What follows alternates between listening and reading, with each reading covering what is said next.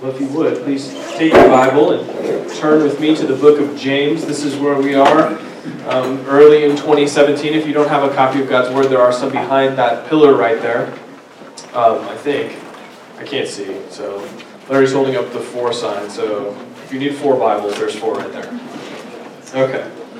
So this morning, we're going to take a look then at James chapter 1, verses 9 through 11 in particular.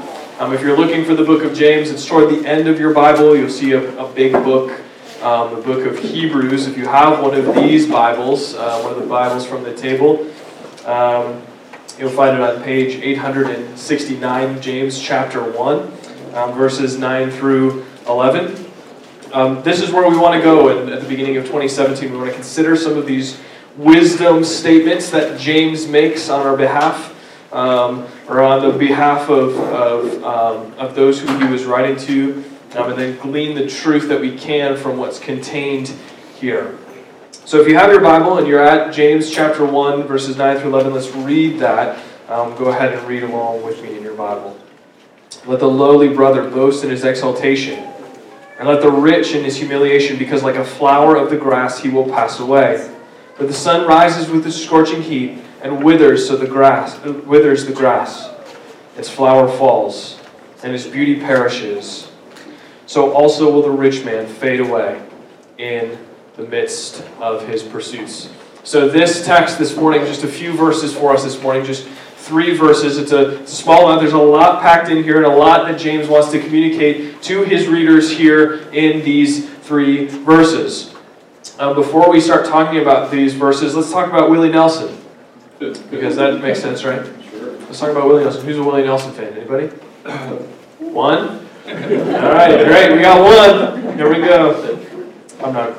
Cool. Okay, great. Music. Probably the president of the Willie Nelson Club is like over here, but no, he's not. Okay, here we go. Early in the 80s, Willie Nelson, probably close to the height of his popularity, he was caught in sort of a tax evasion scheme. He was investing in sort of this illegal tax shelter that was going on, and the IRS came at him, right? The IRS came at him, and I know that some of us, the IRS, sometimes that brings up some frustration inside of us. So we won't talk about that in a significant manner. But he owed the IRS. Ultimately, he owed them $16.7 million. That's a lot of money. Willie Nelson, being Willie Nelson, had some probably pretty good lawyers, and they negotiated that down to $6 million. The IRS was like, okay, but Willie Nelson was still unable to pay, so he just continued to evade, which ultimately culminated in the IRS going to his ranch home in Texas and seizing all his assets. Everything was seized except his guitar, which is fitting, I guess. I guess that was the way that he would make the money back, I suppose. I don't know. But they seized all his assets, but his guitar. And this sort of idea, this sort of concept, I think for us, we're like, that's a lot of money. He had a lot of money. He didn't have a lot of money, and then now he has a lot of money again. Whatever that means to you, I think in some respects, the idea of a story like that sort of either gets our blood boiling, and we say, yeah, take that, rich guy, or something like, come on, IRS, get out of his business, or whatever. There's some sort of emotion that's evoked in that time, right? When James writes to his readers here, to the Jewish Christians that he is writing to spread out sort of across the region, he is writing to them as those who clearly have some kind of opinion about the rich and the poor. And so, like we talked about last week, these readers were facing some significant social, economic kind of trials and difficulties that they were going through. And they responded to these difficulties in a particular way. And James wanted to craft the way that they responded to these by pointing them to godly wisdom. So last week when we talked about verses 2 through 8 in particular, when James admonishes his readers to count it all joy, my brothers, when you meet trials of various kinds, And then in verse 5, if any of you lacks wisdom, let him ask God. What he is saying is really introducing two primary themes throughout the book for us, is that trials and temptations are coming, and how you respond to these is either going to be dictated by the wisdom that the world gives you or the wisdom that God gives you, the wisdom that God grants to you.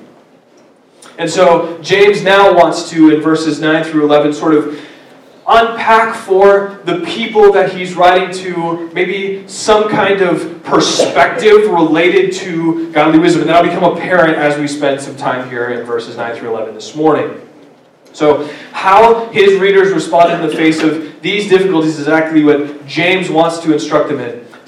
Were they going to seek earthly temporary resolution for the trials that they faced, or were they going to seek the wisdom of God and see through the trial, like we talked about last week, looking through the trial to the eternity prepared for them in Jesus? So again, primary concerns that James has as he writes this letter are, one, trials and temptations, two, wisdom, and we'll see that sort of bears itself out in the tongue as we move through James, and then three, this morning, the poor, the dispossessed, the disenfranchised. These themes are going to be apparent throughout our time together. So this morning then we'll consider verses 9 through 11. We see, let the lowly brother boast in his exaltation, is how this text starts out. So for us then, as we come to a big idea looking at these three verses this morning, James knew that his readers had a tendency to slip into worldly thoughts, so he writes to remind them that God's order doesn't look like the world's. You toss that up there? There we go. Okay. James, I had a thought, but we'll set it aside. James knew that his readers had a tendency to slip into worldly thoughts, so he writes to remind them that God's order does not look like the world's. World's possessive. Sorry, there's no apostrophe up there. Okay. So this morning then, the exaltation and sort of the humiliation ideas are what's going to direct our time together. To see in verse 9, the lowly brother boasting his exaltation, and in verse 10, on the flip side, the counterpoint here, and let the rich in his humiliation. So let's consider then the exaltation that James writes about in verse 9, right? And really we just have this one clause, this one statement made, let the lowly brother boast in his exaltation. And then he gives a little bit more information regarding the rich in the second clause there, beginning in verse 10 and 11. So he says, let the lowly brother boast in his exaltation. And this is an ongoing theme throughout Scripture. This is something that we see throughout all of Scripture, really. That the one who is poor or dispossessed in society would ultimately boast in that, or boast in something that is beyond that. So, for instance, Jeremiah writes in Jeremiah 9:23 and 24, he is speaking the words of the Lord. He says, thus says the Lord, let not the wise man boast in his wisdom. Let not the mighty man boast in his might. Let not the rich man boast in his riches. But let him who boasts boast in this, that he understands and knows me, that I am the Lord who practices steadfast love, justice, and righteousness here in the earth. For these things I delight, declares the Lord. And then Paul picks up this idea, writing to this church in Corinth. He writes to them, in particular in chapter 1 of 1 Corinthians, verses 26 through 21, he writes this, for consider your calling, brothers. Not many of you were wise according to worldly standards. Not many of you were powerful. Not many of you were noble birth. But God chose what is foolish in the world to shame the wise. God chose what is weak in the world to shame the strong. God chose what is low and despised in the world, even things that are not, to bring to nothing the things that are, so that no human being might boast in the presence of God. And because of him, you are in Christ Jesus, who became to us wisdom from God, righteousness and sanctification and redemption, so that, as it is written, let the one who boasts, boast in the Lord. So James is really picking up on a biblical theme that we see kind of carried throughout all of Scripture. And so when we look then at what James writes here, let the lowly brother boast in his exaltation, what does that look like? What does that mean? What does it mean that the lowly brother would boast in his exaltation? What James doesn't want his readers to do is to lose sight of the fact that eternal things and the eternal future that is placed before us is actually the exaltation for the believer. He doesn't want us to lose sight of that fact. That's what he writes, let the lowly brother boast in his exaltation. He's just continuing what he wrote in verses 2 through 8 and saying, the way that you face trials and the godly wisdom that's granted to you is that these things are not final. They are not ultimate. The things that you experience here on earth are small and temporary and light in comparison to the weight of glory that's promised to you in Christ Jesus in eternity. So what we have here is just a continuation of this thought. Okay, so we look around us and we see the lowly brother, and we see those who are rich and those who have stuff here on earth. And James says, you need to apply your eternal perspective even to this. And here's the challenge then for us in 21st century, relatively affluent, probably relatively is an incredibly affluent society. Right? Here's the challenge for us here. We tend to equate, Mark was just saying this, we intend to equate exaltation and status in society with wealth. Right? Worldly wealth is something that gets you fame. It makes you known. Your name is spoken when you have a lot of money. When you make a lot of material wealth. When you have someone like Steve Jobs or Bill Gates or people who make a ton of money in the entrepreneurial world, those individuals, those are names that we know, not necessarily because of what they did, but because of what they made. And so this is the challenge then for us, right? Ultimately, we tend to equate financial difficulties and trials as an indicator of God's lack of blessing on our lives, right? When a lack of blessing on our lives is indicated by the fact that we might not have what we think that we should have here in this life. And the fact of the matter is, when we were talking about this, when we discussed finances just a few weeks ago, no one is neutral when it comes to money. No one is neutral when it comes to money. And particularly, James understood that, right? Let the lowly brother boast in his exaltation and the rich in his humiliation. So we need to press this idea a little bit more because I don't think that this is quite landing. Okay? So we need to press this idea a little bit more because I think somewhere up here in our minds we get it, but I think ultimately we're not living like it. Okay? We vehemently deny. Okay, so let's just talk about the prosperity gospel in general. Right? The prosperity gospel, if you're unaware, is something that says God wants you to make you healthy and wealthy here on earth. And it says that you're not experiencing those things and you're sort of doing Christianity wrong. And we vehemently deny, right? We say, oh, that sounds silly. That's not what I read in the Bible. But at the same time, I think that we when we deny it, we say, oh yeah, that's not right. That's silly. We perceive when things aren't going well, we don't look through the temporary and eternal, we sort of get bogged down in it. And we say, my health isn't great, boy, God doesn't love me, or I don't have the things that I think that I should have, and so, boy, God doesn't love me. And ultimately, that's functional prosperity gospel at work. And if you're not sure that you understand what I'm saying, or you're not sure that you are understanding what I'm saying, think about this. Think about what you pray for. Do you pray for things? Do you pray for status? Or do you pray for what James is concerned about for his readers to be transformed into the image of Jesus? And if you pray that latter thing, you can be sure that you're going to face trials of various kinds here on earth. Especially like James' readers, these social and economic problems that they were facing. So ultimately, we exalt wealth as 21st century American Christians. We exalt wealth and earthly status, and we sort of center our worlds around it, and we fix our affections to it.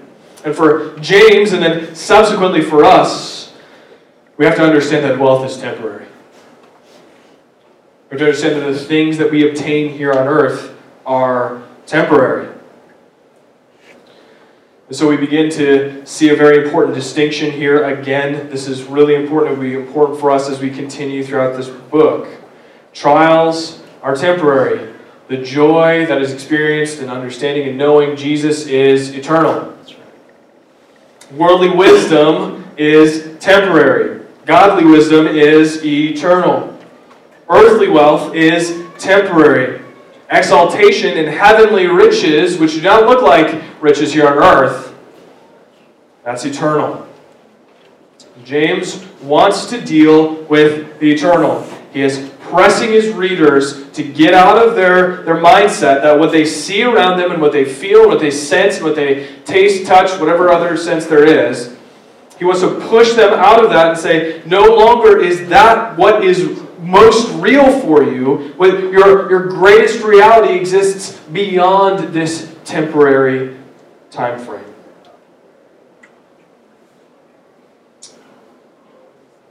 What he's not saying here, when he wants to deal with the eternal, is what he's not saying is that the lowly brother should revel in his earthly status. What he is saying is that the lowly brother should revel in his eternal status. In some ways, this is not always related to money for us, right? Particularly in my generation, I'm a millennial, you can throw your stones. Here we go. In particular, okay, so prior to coming here and planting Buffalo City Church, I worked in sort of like inventory sales, like that sort of world. And there was a distinct time where all of a sudden we had more millennials in our sales force than we had when we had people who were non-millennials or older generation, right? And at that point, we saw a significant dip in what was going on. Primarily because sales is a competitively driven, financially driven type pursuit. If you ever worked in sales, it's kind of what it is. You set up competitions and you have leaderboards and whatever it is, so that people can directly compare themselves with others. Well, for my generation, in a lot of respects, that doesn't mean anything. That's sort of meaningless. Financial gain is important, but at the same time, in some respects, so is building a network, so is being part of something that is moving in a particular direction. No longer is it just a once in a one place sort of thing, but it's an ongoing pursuit of something greater, feeling like you're part of something bigger than just like your own little world. And so, particularly for my generation, when we read this, we say, okay, yeah, I get that. That's not a big deal. But in some ways, it's not. So in some ways, this text isn't always related financially for us. For James' readers, it was. For us, sometimes it's not. We need to mind some kind of principle here, and in some ways, it's not always related to finances. So there are some of us here this morning, and I'm particularly talking to our generation, who are just here because we're seeking to advance our own networks, we're seeking to advance our own interests in the community or the Jamestown community at large. And ultimately, some of us aren't interested in knowing who God is, or interested in the stated mission of Buffalo City Church, or interested in seeing disciples of Jesus made. We're interested in feeling good about ourselves because we walked through the front door, and then we look to our lowly status and we view it as something to be fixed or altered rather than boasting in the external exaltation that God has granted to you in Jesus. This eternal perspective that we must have. We're not interested in boasting in our lowly status, whether it be financial or relational or whatever that might look like. We're not interested in boasting in that. We're interested in boasting in the eternal truth and future that God has prepared for us in Jesus Christ. And if you're sitting there thinking, you're like, well, he's not talking to me, sure I am. I'm talking to everybody. This is where everybody's at. Everybody's here. This is why this is here in this book. Explore the corners of your heart. This is what James is calling his readers to do. Explore the corners of your heart. Are you boasting in the external exaltation promised to you? Or are you boasting in your in your lowly status? Are you boasting in your external exaltation promised to you in your lowly status? Are you seeking to acquire something to boast in that's temporary? Again, no one is doing the former well. Nobody is boasting in the eternal status granted to them in Jesus well. Nobody is doing that well. We're all doing the latter. We are all seeking to acquire something to boast in. That is temporary. We need godly wisdom imparted to us through God's Word. We need to surround ourselves with people who impart godly wisdom to us. because we as a people tend towards the myopic. We need to be forced, we need to be pressed to get out of the nearsightedness that we have and to look through the trials, the difficulties, the things of this earth to see the eternal side of things. So James writes, I'm thinking about Paul because of that Romans passage, where James writes in particular, let the lowly brother boast in his exaltation, and then he writes, let the rich in his humiliation. Okay, so this might need a little bit more explaining. I think that we can sort of wrap our minds around let the lowly brother boast in his exaltation. Let the rich boast in his humiliation. What is James saying when he writes this? So first, let's contrast it with the poor man. The poor man can boast in his exaltation. The poor man can boast in his exaltation because he really doesn't have any earthly, temporary stuff to boast in, right? If he's poor, he doesn't have things, he doesn't have a lot going for him, there's not a whole lot to boast in. So he can easily, or more easily, see through the stuff that he's been given here on earth and see what comes on the other side. What comes next for the poor man is all he's got to look forward to. He's not sure where his next meal is going to come from, but he knows in eternity he'll be fully satisfied. He's not sure how he's going to pay for that arthritis medication, but he knows in eternity he'll have a glorified body that won't break down. He's not sure how he's going to pay to keep the lights on in his apartment, but in eternity the glory of God will be his light. But for the rich man, in contrast to the poor man, he seemingly has something temporary to boast in. He's ordering the surf and turf, topped off with the creme brulee, right? And he feels satisfaction in that. He feels temporary satisfaction in what he eats. He's not sure how he's going to, or he understands more clearly that these physical ailments are being mitigated by chemistry. He sees that the lights aren't going to go off because he can pay his bill, and he's got the backup generator in the backyard that's going to keep the lights on when his neighbors are in the dark. It's more difficult for the rich man to see through the here and now to the eternal. He has it good. He has it good.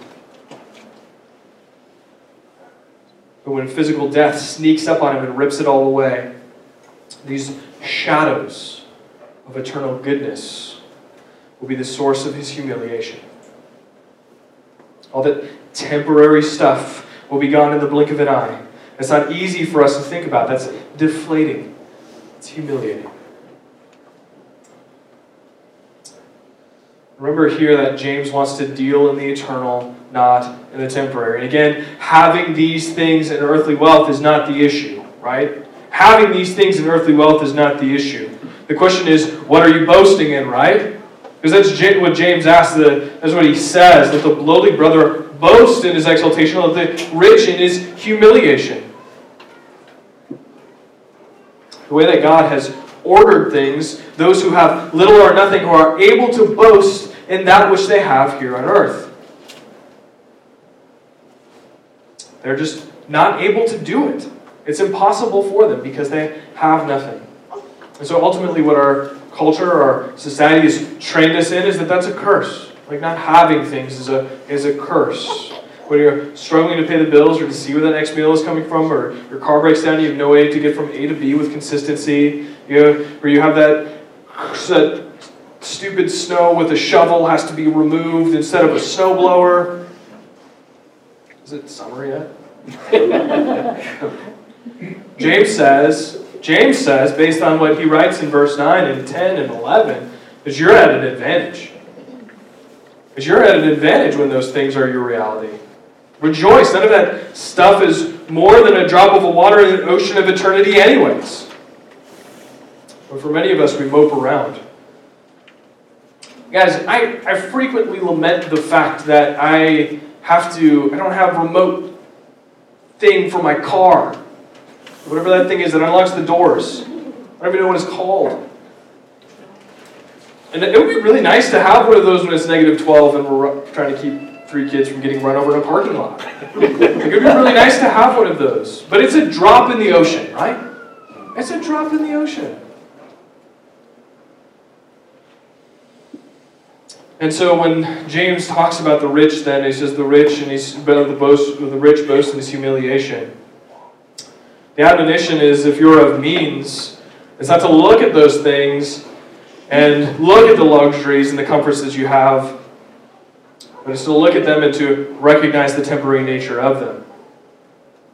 To carry that drop in the ocean metaphor further, you don't go to the ocean, you don't go to the beach with a friend, sit down in your beach chair, pull out a soda out of the cooler and sit there and talk about the condensation on the can for an hour.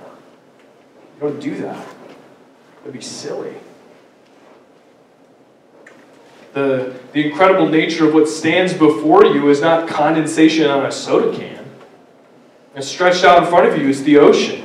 The things that we have here on this earth are in fact temporary and are revealed slivers of eternal realities promised to us in Christ. The admonition from James here is not to have worldly wealth, or not to not have worldly wealth. The admonition is to see that those things will be ripped from us and to boast in the humiliation of what that looks like and that we don't get a say in it. James says at the end here, at the end of verse 11, so also will the rich man fade away in the midst of his pursuits. We often compare life to seasons, right? We often compare life to seasons. I hope this makes sense. So, like, we've got the springtime of youth, right? Right? Yeah. And then young adulthood, the summer, the vibrancy of young adulthood, and the autumn, sagaciousness of advanced adulthood, and the winter endurance of the elderly. But for the believer, is that true? Yeah, yes, for the temporary it is. But the seasons of this life are bringing about an eternal summer where nothing will fade. Where we see this portrait that James paints for us in verse 11, for the sun rises with the scorching heat and withers the grass, the flower falls and its beauty perishes, so also will the rich man fade away in the midst of his pursuits. In eternities, this flower, it will not fall. The grass, it will not wither. It will be perfect and complete, lacking in nothing, like James writes in verse 4. So James knows, thinking about our big idea then, James knows that God's order, right? That God's order is not man's order. Man's order has become twisted, has become distorted by sin. You who have nothing here are at a great advantage. You have nothing to boast but what's to come. That's the admonition of James here to us. You who have nothing, you are at a great advantage. You have health and wealth here. Be aware. Boast in the fact that you have briefly glanced at a dimly lit portrait of the eternal reality and that your portrait will be ripped away and it will reveal an eternal reality far greater than this one that you know now.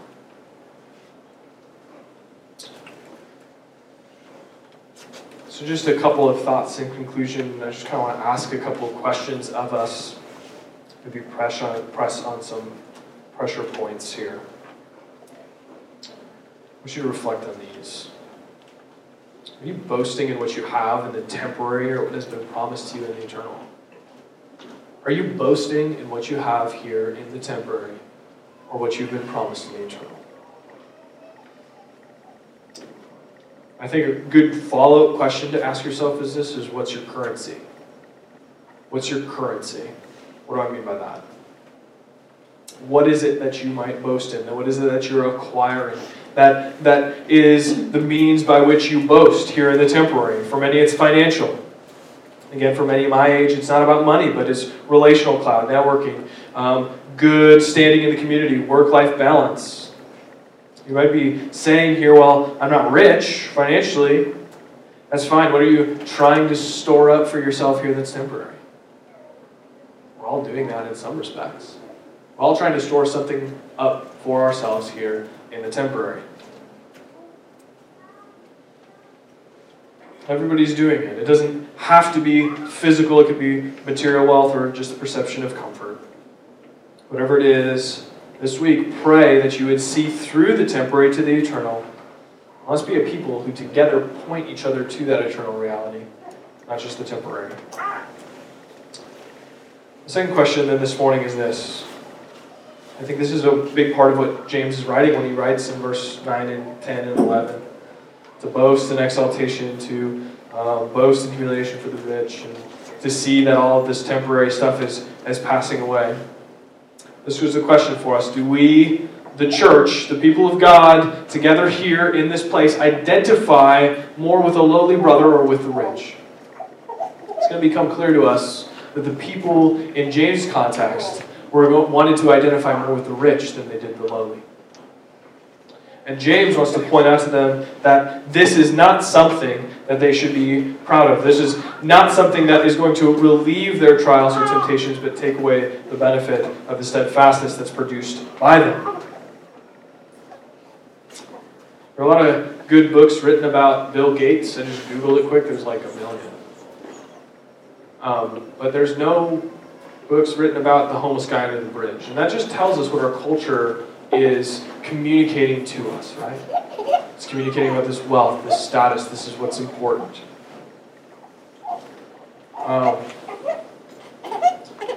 Christian celebrity is something that has sort of overtaken our world, probably because of the internet, probably because of whatever the world feeds us, we just eat it up. I think we know more in a lot of instances about people who play football on Sunday morning or who have a TV show on HGTV. We know a lot more about their lives than we know about the dude who is our neighbor who is having a tough time keeping his lights on or knowing where the next meal is going to come from. He's a couple doors down. These marginalized, disenfranchised, and dispossessed in our own neighborhood are being neglected. We pursue comfort and sort of an understanding of people's lives who we'll never cross paths with. I'm sure people in those situations, they have a unique ability to preach the gospel based on the place that they've been put in their lives. This isn't a judgment on where they land. But the fact of the matter is that James is telling us to identify more with the lowly than he is with the rich. We're not in that position. We're called to identify and to care for those who are marginalized, disenfranchised, dispossessed, the hurting, the broken. And why? Why is that the case? Because that was us, right? That was who we were. Prior to coming to a saving knowledge of Jesus Christ, that's who we were. We were messed up, busted up, hurting people, looking to anything that we could to fix it.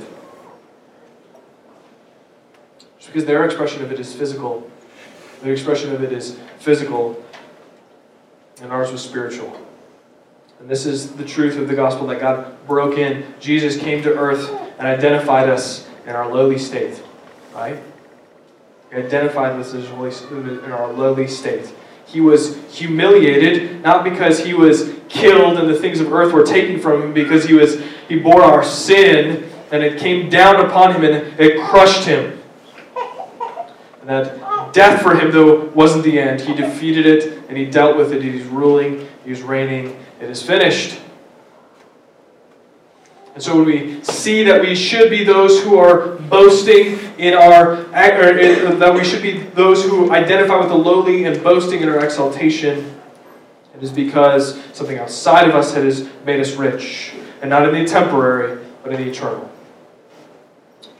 We need to consider the fact that there are those who are broken, who are messed up, who've got tons of things going on in their world, and to go to them and to love them with the love that God loved us by sending His Son to die on our behalf. Again, and this death isn't the end, right? Our society tells us it is or not. It is not the end. Jesus defeated sin. He defeated death. He's ruling and reigning as the King of all things, over everything. So, let's go from here. Let's ask ourselves these questions this morning. Are we boasting in the temporary rather than the eternal that's been promised to us in Jesus? Do we as the church identify more with the lowly? Because that was us. That was our spiritual state. Do we identify more with the lowly or with the rich? Let's pray together.